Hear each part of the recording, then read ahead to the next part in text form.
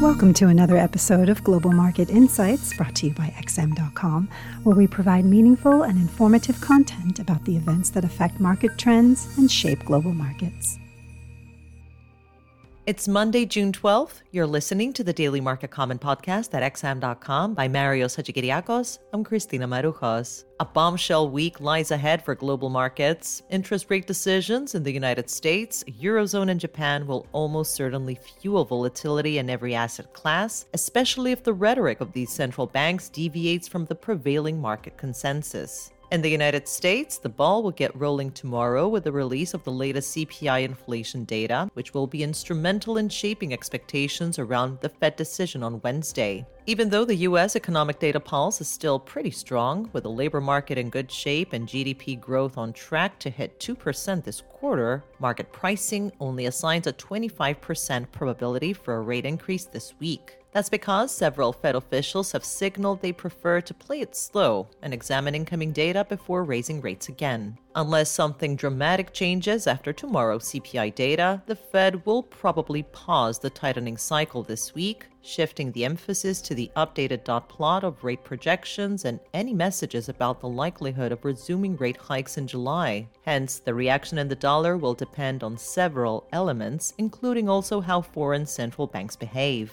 Over in the Eurozone, the economy has fallen into a technical recession, but that's unlikely to stop the European Central Bank from raising rates on Thursday. A rate increase of 25 basis points is fully priced in, as the European Central Bank has telegraphed its intentions well in advance. Therefore, this meeting will be about how the ECB wishes to move forward. Market pricing suggests another rate hike is in the pipeline for July, yet the central bank might refuse to pre-commit to that, as incoming data suggests economic growth is rolling over and inflation is cooling. Under these circumstances, the European Central Bank is increasingly likely to preach caution and patience, keeping its options open. The economy is already contracting, and the last thing the central bank wants is to pour gasoline on the recessionary fire. If the European Central Bank mimics the Fed and signals it might take a break next month, the euro could be left disappointed.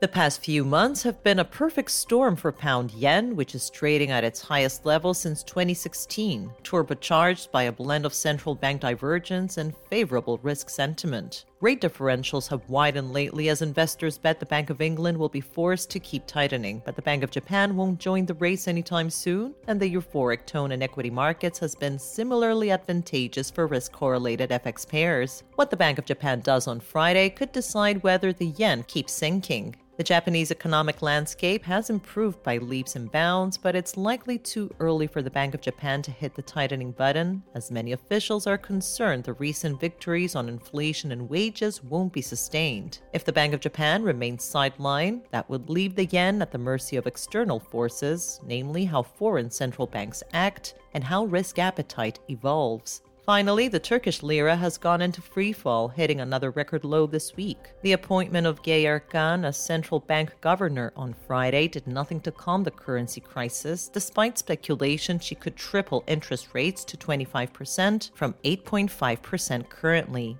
It seems even the prospect of dramatically higher rates is not enough to soothe investors, considering the risk that such a sharp tightening in credit conditions will ultimately produce a recession. This was a Daily Market Comment podcast at XM.com. Have a great week. Thank you for listening to another episode of Global Market Insights, brought to you by XM.com. For more in-depth technical and fundamental analysis, be sure to visit www.xm.com/research.